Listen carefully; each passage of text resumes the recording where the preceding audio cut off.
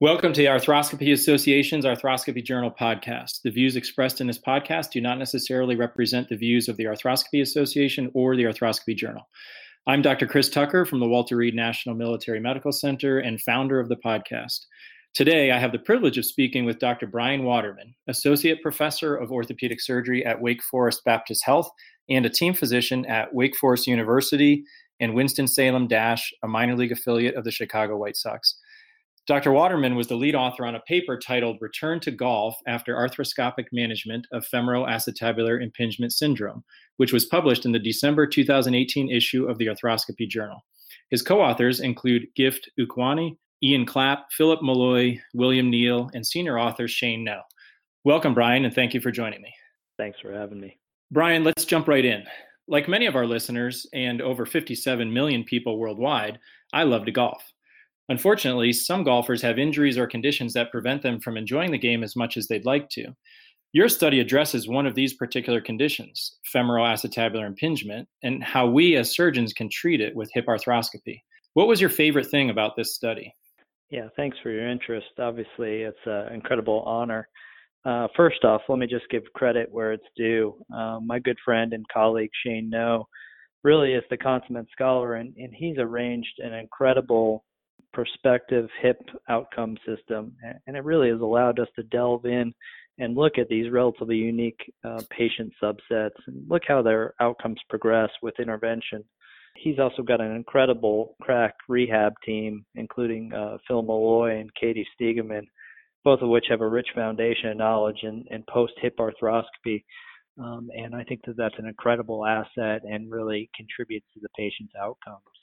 You know, when we were looking at this problem specifically, we really wanted to try to quantify how the average golfer, non-professional, would progress after FAI-related hip surgery. There'd been some previous work done in the hip arthroplasty world, as well as with other hip arthroscopy, both for marrow stimulation and other arthroscopic debridement. But we really did not have much information on how labral repair and bony correction, how that really bared out to allow folks to return to golf.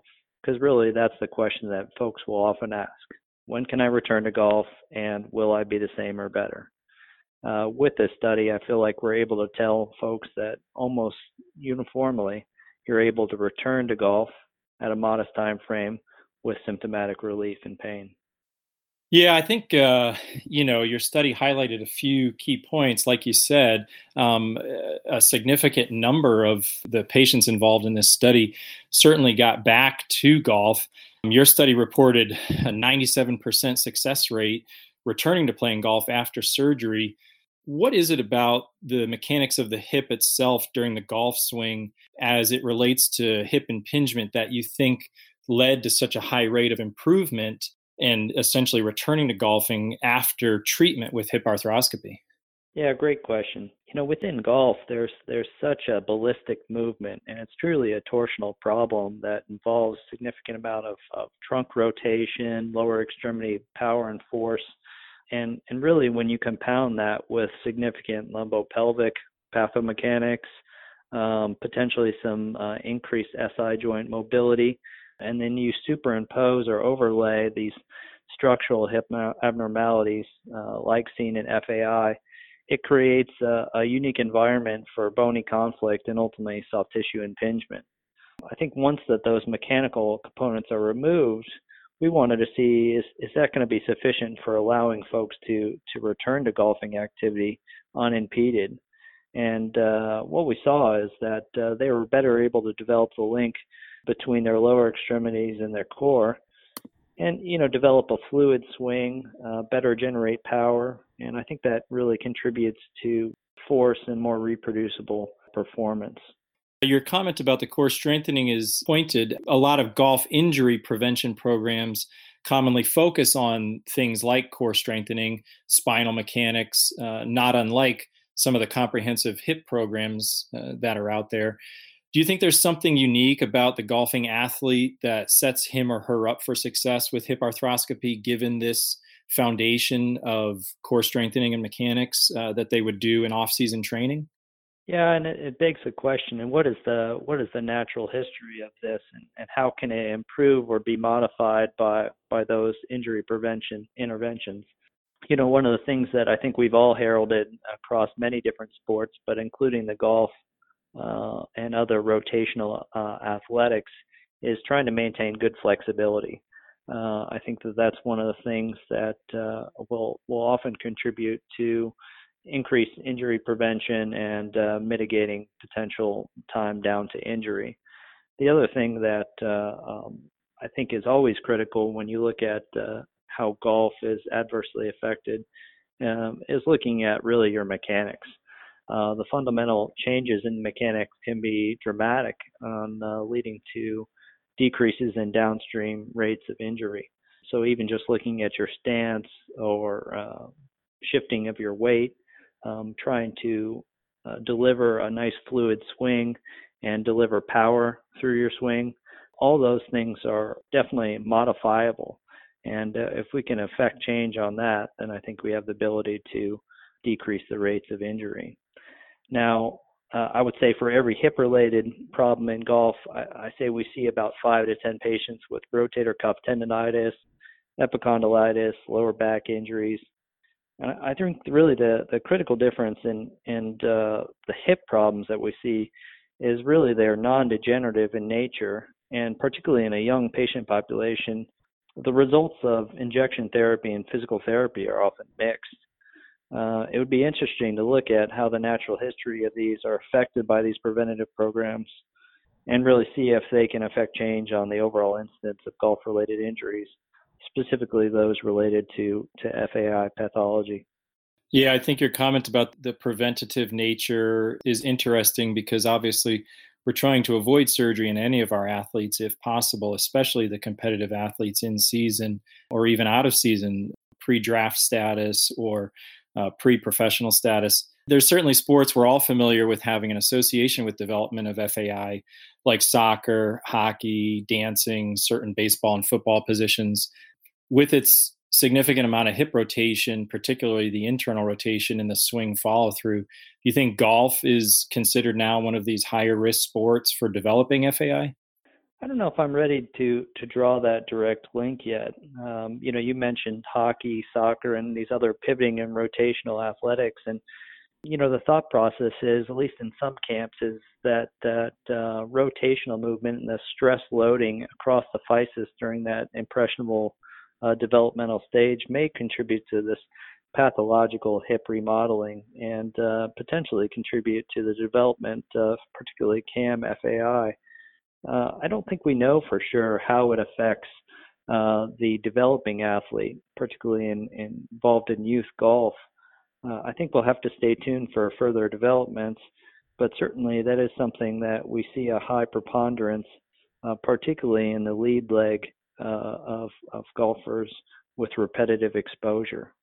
I think that's a perfect segue into one of the questions I really wanted to ask you today.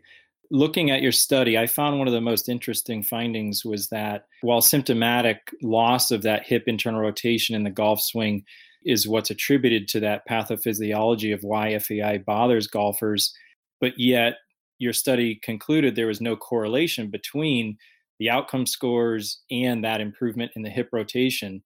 What are your thoughts on that? And do you think that there's just something about FAI and the golf swing we just don't quite understand yet? Yeah, and I would say there's probably plenty we don't fully understand. It's such a dynamic motion that to really dig in with some of these golf simulators and three-dimensional motional analysis and kinematics will only continue to inform strategies. It remains one of the hardest things to do in competitive athletics. I think really of the most importance, you hit really at the nail on the head, is range of motion is not adversely affected by FAI-related surgery. And I don't think we were really able to quantify that up till now.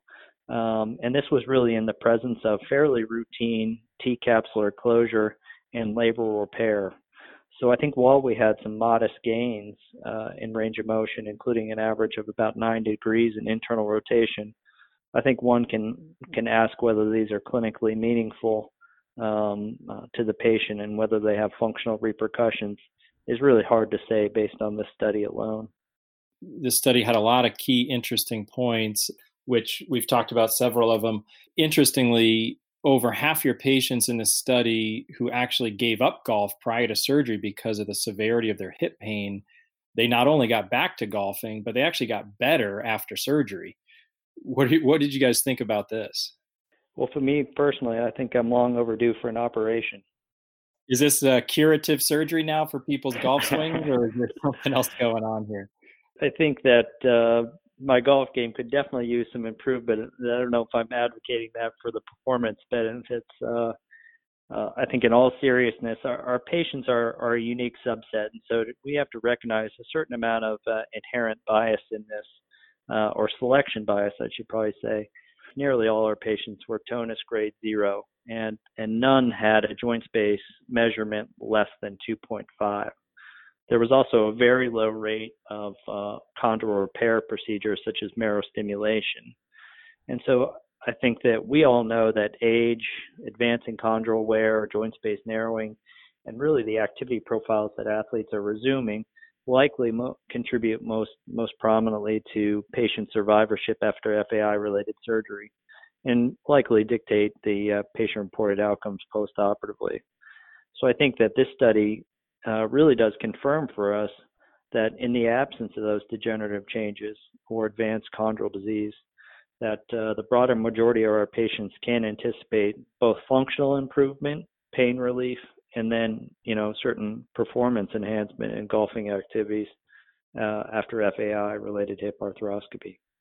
You talked about patient subsets, and obviously you cover NCAA Division I athletes at Wake Forest University. Can you describe for us your approach to treating your golfers or any athlete who may present with hip pain, and potentially any unique approaches you have for the golfers versus your other team sports that you cover?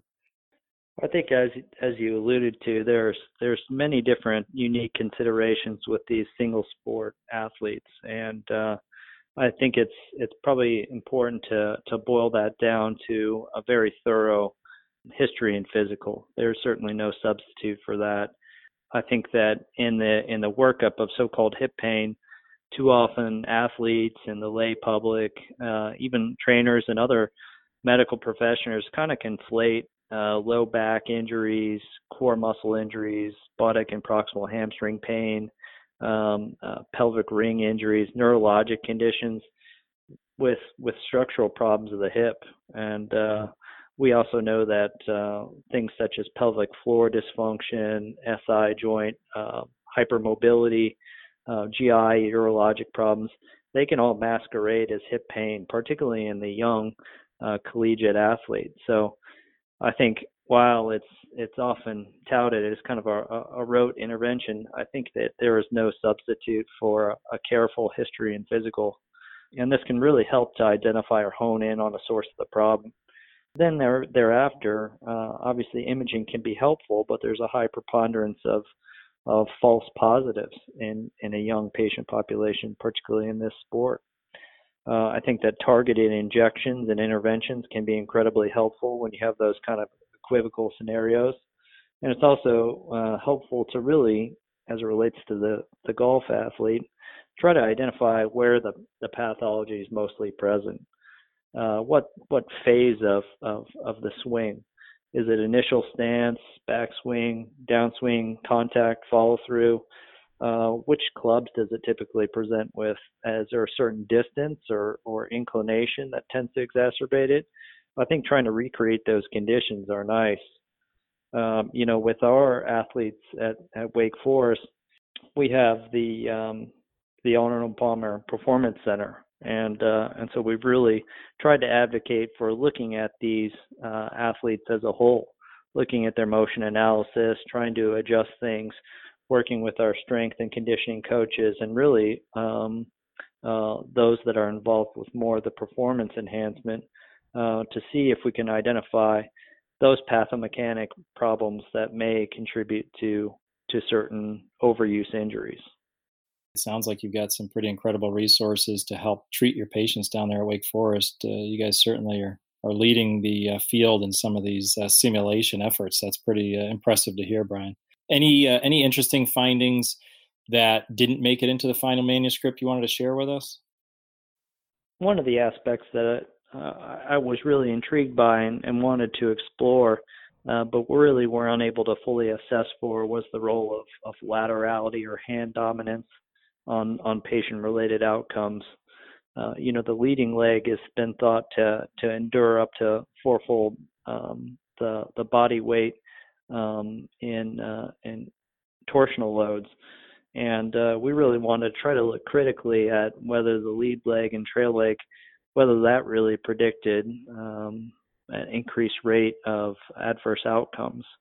We're not adequately powered to really critically look at handedness or hip laterality, but even within our subset, the broader majority of which involved our leading leg, really showed consistent outcomes irrespective of it. So I think that one of the key probably items to emphasize is that with correction on both the femoral and acetabular side, and then also repairing as opposed to debriding the labrum to restore that suction seal, that comprehensive approach with addressing the capsule in a routine way, I think that can result in very reproducible outcomes.